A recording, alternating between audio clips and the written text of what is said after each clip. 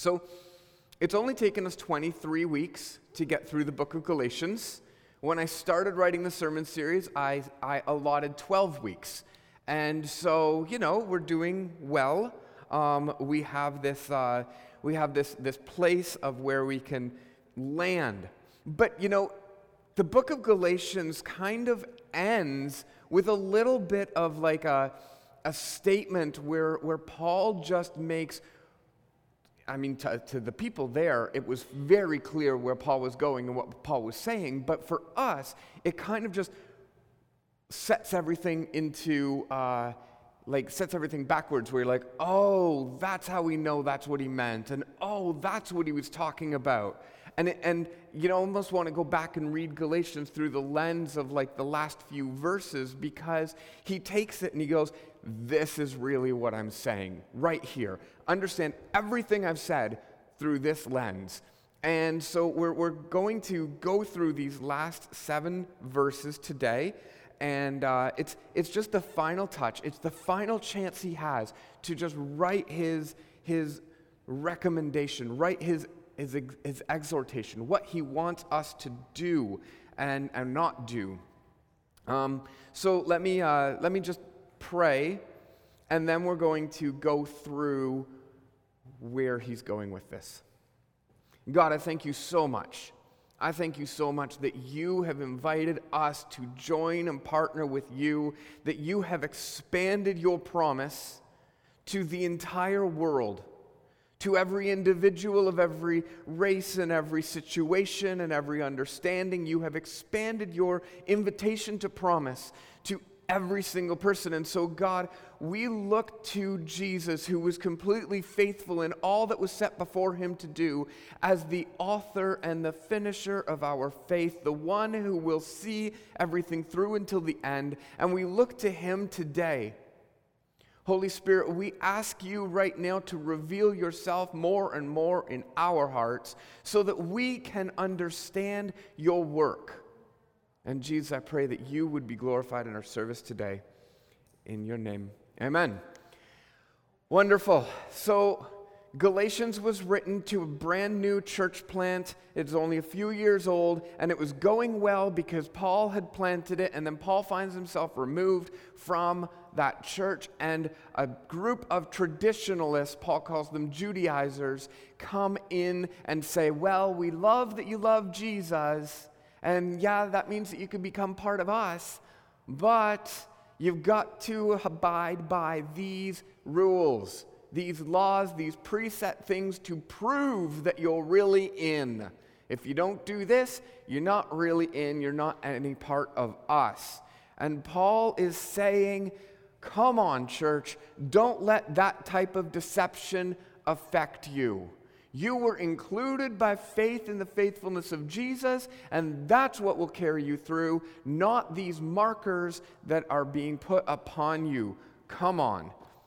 And so that's where Paul goes with this. But in the last 7 verses, he gets explicit and he gets very crystal clear on what's going on, and we need to understand that. So let's get into Galatians 6:11 to 18. We start off with one of the most peculiar sentences in the scripture. It says, "See with what large letters I'm writing you with my own hand." Maybe he was blind, maybe he was having a problem writing, but anyways, he was using large letters. There's a possibility that it had been transcribed by another person, and then he's picking up the end part to make his point. Let me continue with the verse. "It is those who want to make a good showing in the flesh who would force you to be circumcised, and only in order that they might not be persecuted for the cross of Christ. For even those who are circumcised do not themselves keep the law, but they desire to have you circumcised, that they may boast in your flesh. But far be it from me to boast, except for in the cross of our Lord Jesus Christ, by which the world has been crucified to me, and I to the world. For neither circumcision counts for anything, nor uncircumcision, but a new creation. And as for all who walk by this rule, peace and mercy be upon them, and upon the upon the Israel of God. From now on, let no one cause me trouble, for I bear in my body the marks of Jesus. The grace of our Lord Jesus Christ be with your spirit, brothers. Amen. I want to show you the behind the scenes of the religious motivation of what's going on here.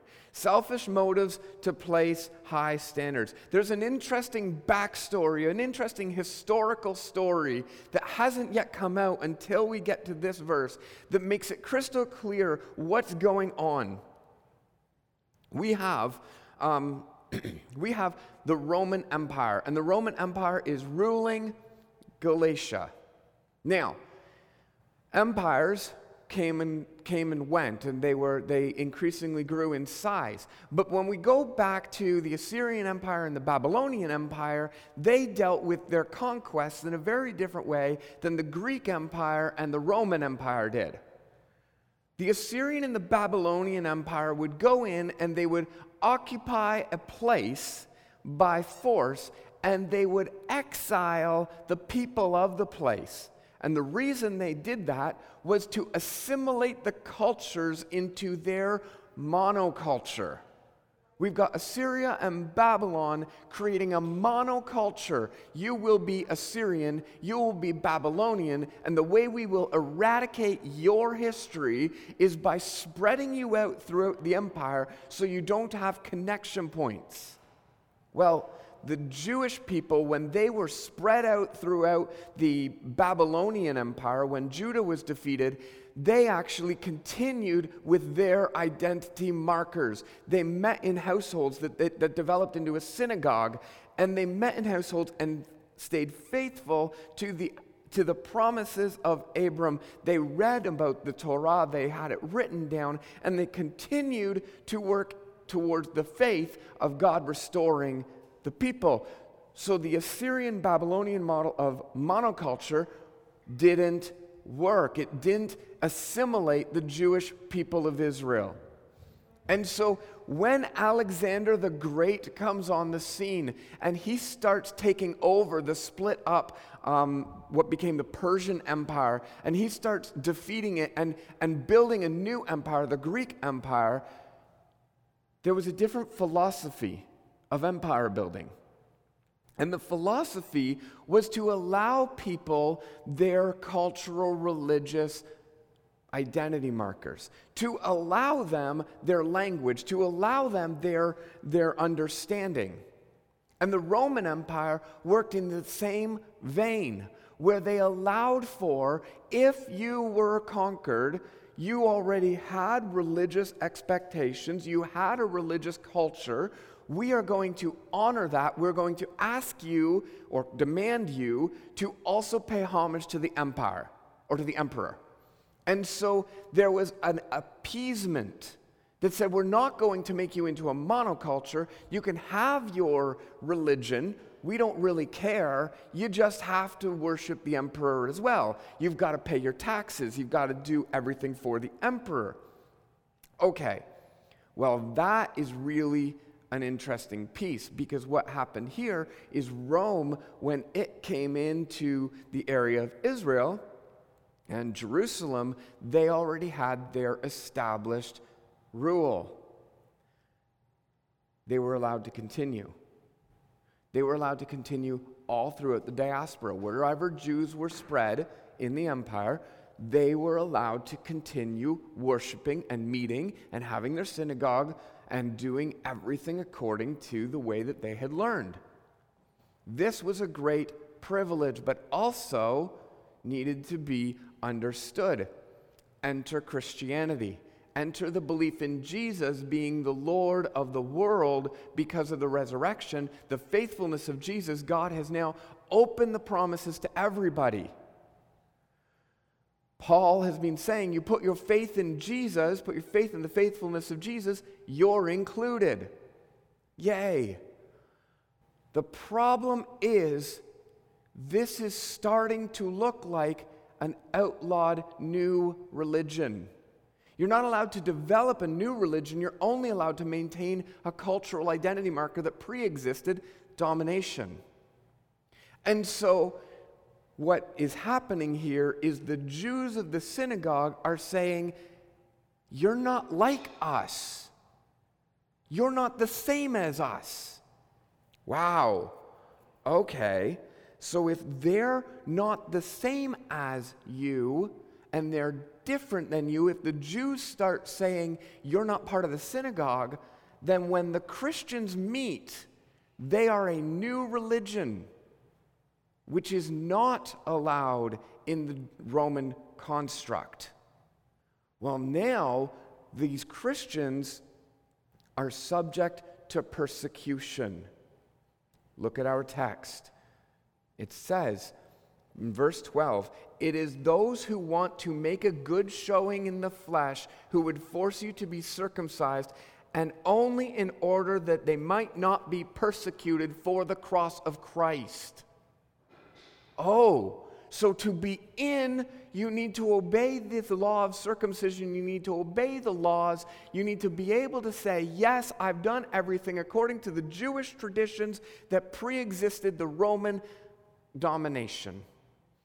But if you don't do those things, you're out and you face persecution for the cross of Christ. For even those who are circumcised themselves don't keep the law, but they desire to have you circumcised that they might boast in your flesh. Wow. So the Hellenistic Empire we've got this piece where the temple still functioned. You've got this whole time when Jewish world was still okay, and the Christians are starting to be separated out and exposed to persecution. We've got the path of least resistance. We have religious freedoms here in Canada. We are privileged to have these religious freedoms.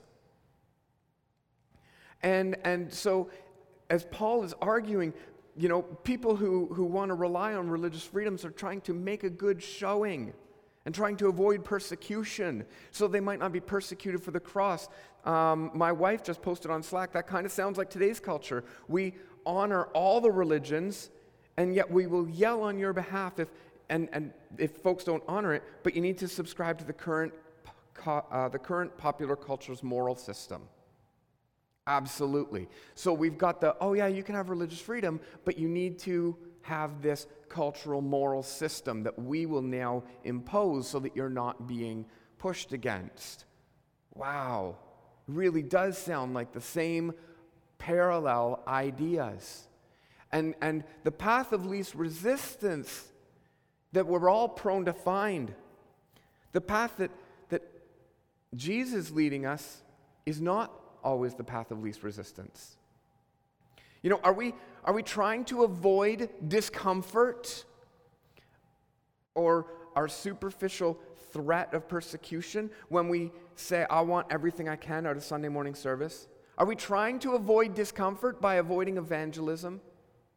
Are we trying to avoid discomfort by saying, I'm going to practice my Christianity in this very small private sphere, but out in the world, nobody will know that I'm a Christian because that would make me uncomfortable?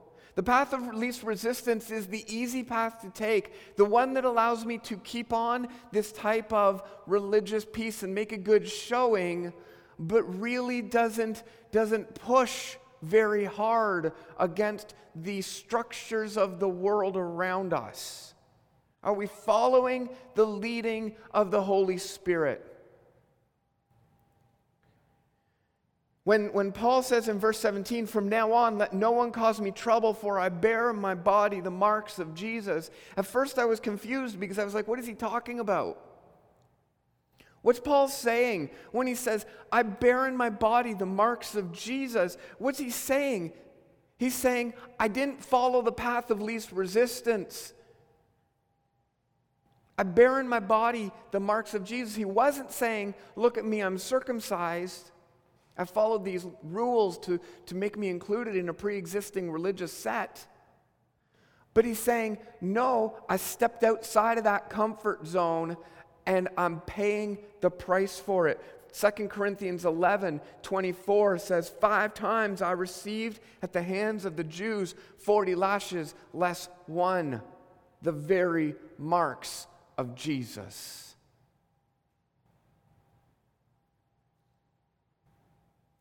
Paul refused to let his young church step into a place of complacency. He said, no, you need to continue to put your faith in Jesus, even if it means you're kicked out of the safety of your church structure, your synagogue. You've got to put your faith in Jesus. Circumcision is not helping you here. Obeying a preset of laws and understandings is not helping you here. You need to place your faith in Jesus. So recognizing that faith in Jesus and total inclusion into the promises of Abraham and Israel is based on the faithfulness of Jesus, Paul separates himself from the protection of the pre-existing religious system, and he knows that he is not going to take the path of least resistance. This applies really quickly when we talk about what's happened at COVID. Our church is separated, all out. Why then, if we're not supposed to take the path of least resistance, has Pastor Rob allowed us to not be in church service for 15 months? Why then are we not rebelling against the government and just doing it our way? Why have we switched our structures? Why do we just take the path of least resistance? And there's an important discussion to be had, and it's being had nationally in the church, and it's being had in prayer, and it's being had in a place where we need to understand who we are and what our call is and what we should be fighting for and what we should not be fighting for. And I want to go into this a little bit today because it's so important. Look, if you fit in the system, you can't fix the system. If you fit, you can't fix. And so what we are doing is God has called us to be a people who fix the right things and don't focus on other things. We don't get distracted. We live in the faithfulness of Jesus. And so I want to outline what we are fighting for and what we're not fighting for. Here's why we followed public health regulations in the past year. What we're fighting for. I am willing to lead us into persecution for the sake of leading other people to Jesus. I am willing to face persecution for the sake of leading other people to Jesus. We're not at that part. But it means that if our actions are going to benefit others and bring them to Jesus and allow them to join with us in God's grand mission, if the world decides that it hates those actions, then we will face resistance, but we will continue to do for it. We will continue to do that. That means we will do things that will lead people toward Jesus, that will be focused on showing the incarnational love of Christ to people who do not yet know Jesus, who have not had a revelation of Christ.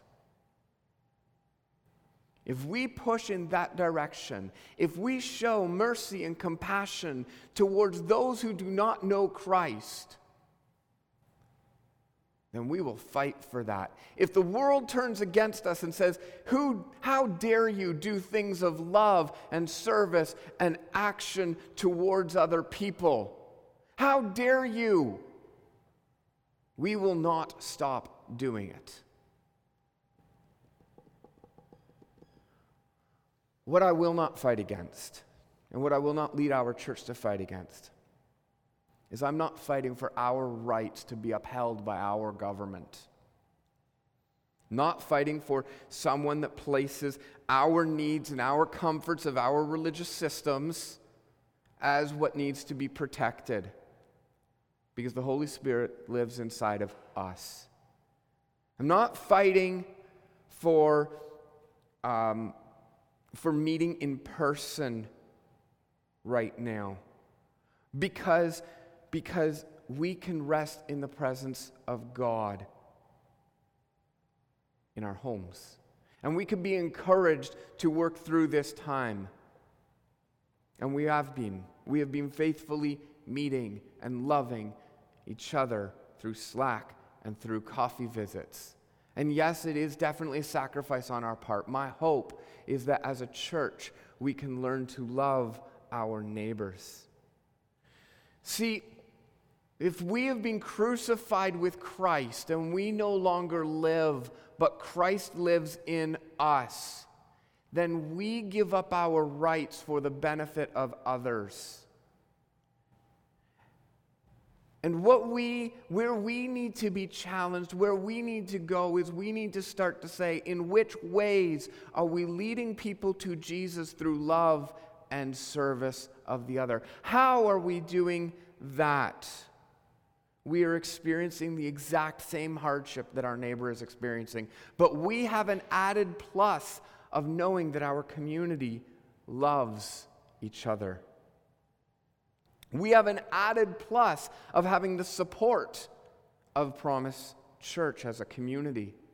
But our neighbors are struggling and suffering in all the ways we are. They suffer with the same feeling of heaviness and darkness around them. They suffer with the same life adjustments that they've now been isolated. In our Adopt a Street prayer time, God revealed to so many of us that our neighbors and our neighborhoods aren't even connecting with each other. There is great need for people to start to connect with each other. I'm willing to go out and lead us into fulfilling the needs of our community before we fulfill our own needs.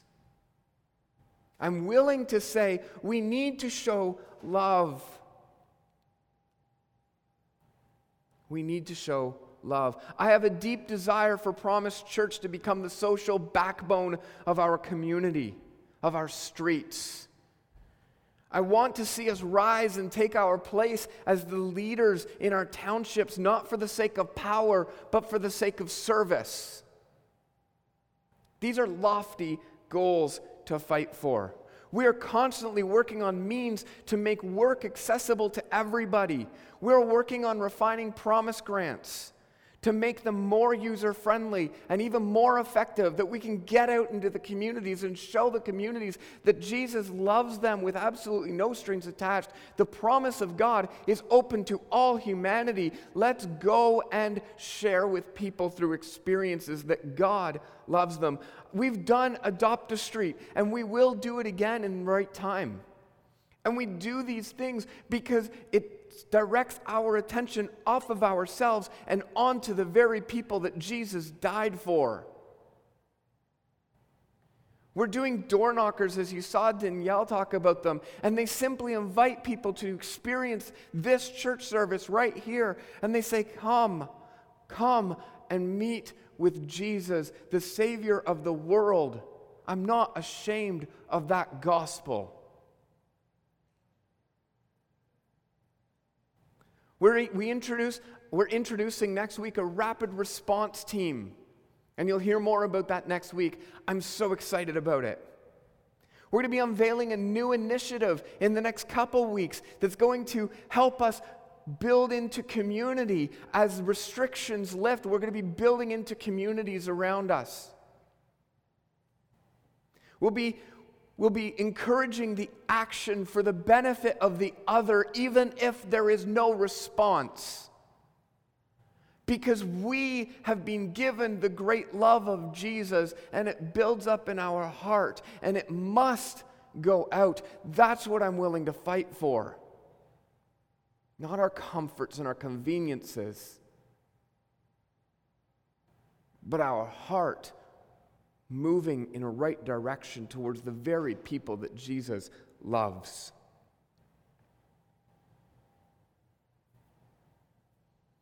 Galatians 6:12. It is those who want to make a good showing in the flesh who would force you to be circumcised, only in order that they may not be persecuted for the cross of Christ. Paul's gospel would qualify as a new religion. And so if Christianity was going to be something other than Judaism, it would have been outlawed. If Promise Church is going to be something other than this basic religious structure where we come and we gather, perhaps maybe one day we find ourselves outlawed. But I don't think so. I actually believe that when the church steps into the role in Canada as it is and starts to be the social backbone, sharing the very inclusion and love and the invitation into discipleship that God has offered to all people, when we do that in experiences of love and when we do that working side by side with non-Christian and Christian and we come together and we do these things, I believe that people will look at the gospel of Jesus, which is you are welcome into the very presence of God. God with us, God making all things right. I believe that there will be acceptance to the gospel in a way that we haven't seen for a very long time.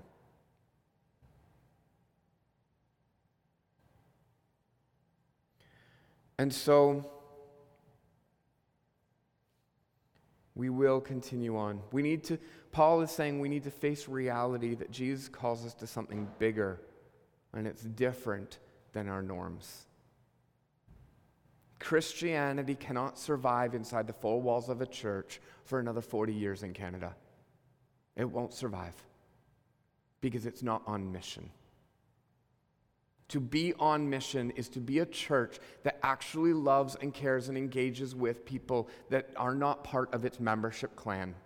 And I will lead this church in that direction as the Holy Spirit empowers.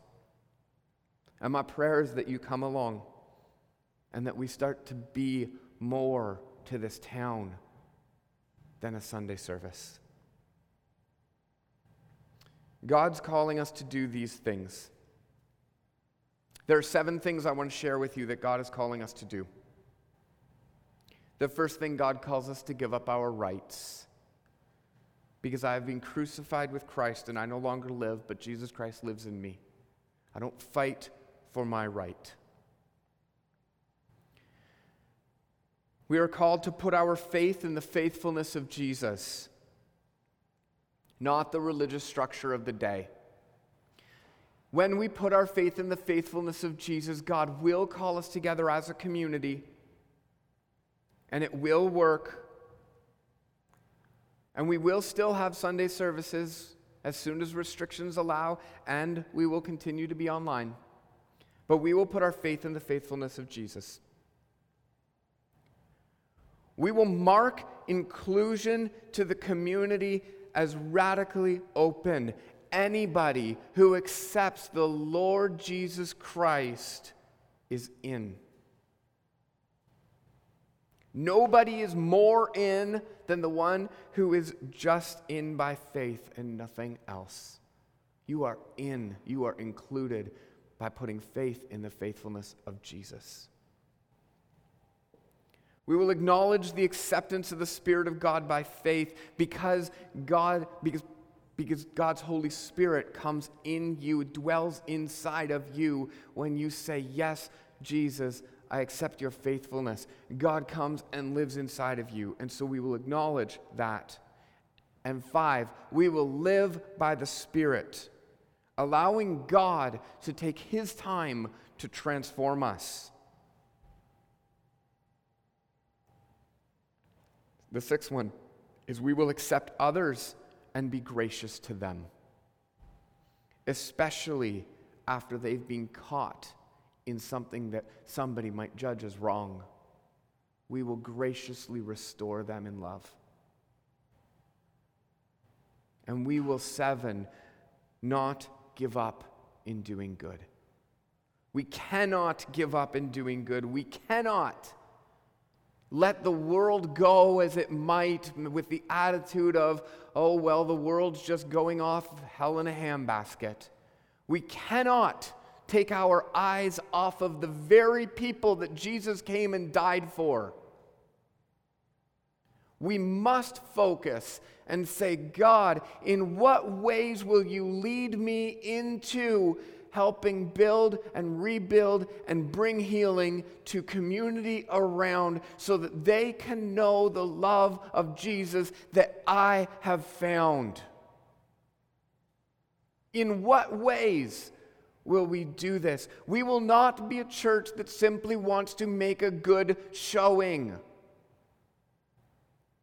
but we will be a church that maybe will be called to bear in our bodies the marks of Jesus. As a church, we will be a reflection of Jesus as we attempt to do these things. Guys, it is so radical to think of a church being a social backbone of a community. It's so radical because it's not been done for many years in our area and the way that we're thinking about it. We have examples before us, though, in our history that we can look to, where the church has combined the help and the gospel, where the church has come alongside and stepped into places of need. And I tell you, in suburban Ontario, the greatest place of need is for a sense of connectivity, a sense of trust in community, a sense of people coming together. The greatest need we have is to be loved by another person instead of torn down. And so I encourage us to pray for Promise Church. Our next sermon series is actually going to be a sermon series on mission and rest. You cannot do mission without rest. And if you just rest, you never fulfill what God has called us to. So our next sermon series is moving in that direction, and God is leading this church. I'm sorry I did not engage with Slack much today. The message was a very challenging message in so many ways, but I believe that God is calling this church and preparing this church for great works. And you know what? There might be hardship in them, but there's also great joy in them. We will be surprised at what comes of our efforts. Sometimes things that we think will be hard will actually be easier than we thought. Sometimes the things that we think might be easiest might be the hardest. So let's pray. Let's pray for Promise Church and for our unity. God, as we move forward through ridiculous times, we see a greater need than our own feeling of a need to get together, which thankfully we're going to be able to get together in a couple weeks at the Brickell's house. But we see a greater need in our community. We see a lack of love, a lack of connectivity, a lack of care for neighbors. We see this social strain around us. And God, we ask you to empower us to be agents of healing, to actually show your love in person. Holy Spirit, I pray that you would fill us, that we would be filled with the Spirit, so the fruit of the Spirit, which is love and joy and peace and patience and all these other things, would come out of us, expressed to each other and our neighborhoods. There is no law against those things at this point. And so, God, I pray that we would be a community that can be bold, that can be organized, that can step out in unity, and that we can reach a need with a message that God has not abandoned us. And so, Jesus, I pray that we would be a people that genuinely serve and love in your name. Amen. Thank you so much, Promise Church, and I know this has been a crazy time. I look forward to being able to gather again. I hope to see maybe 150 people at the Brickell's house. We have that potential easily, but I invite you to be there and your family to be there. And we will follow the regulations because this isn't about us. but it's a place where we can reconnect. And so we will pray that you will engage that, and we'll see you soon. We'll see you here next week for our forum discussion. Really looking forward to it because some great stuff has come out. And God bless you. Have a great week.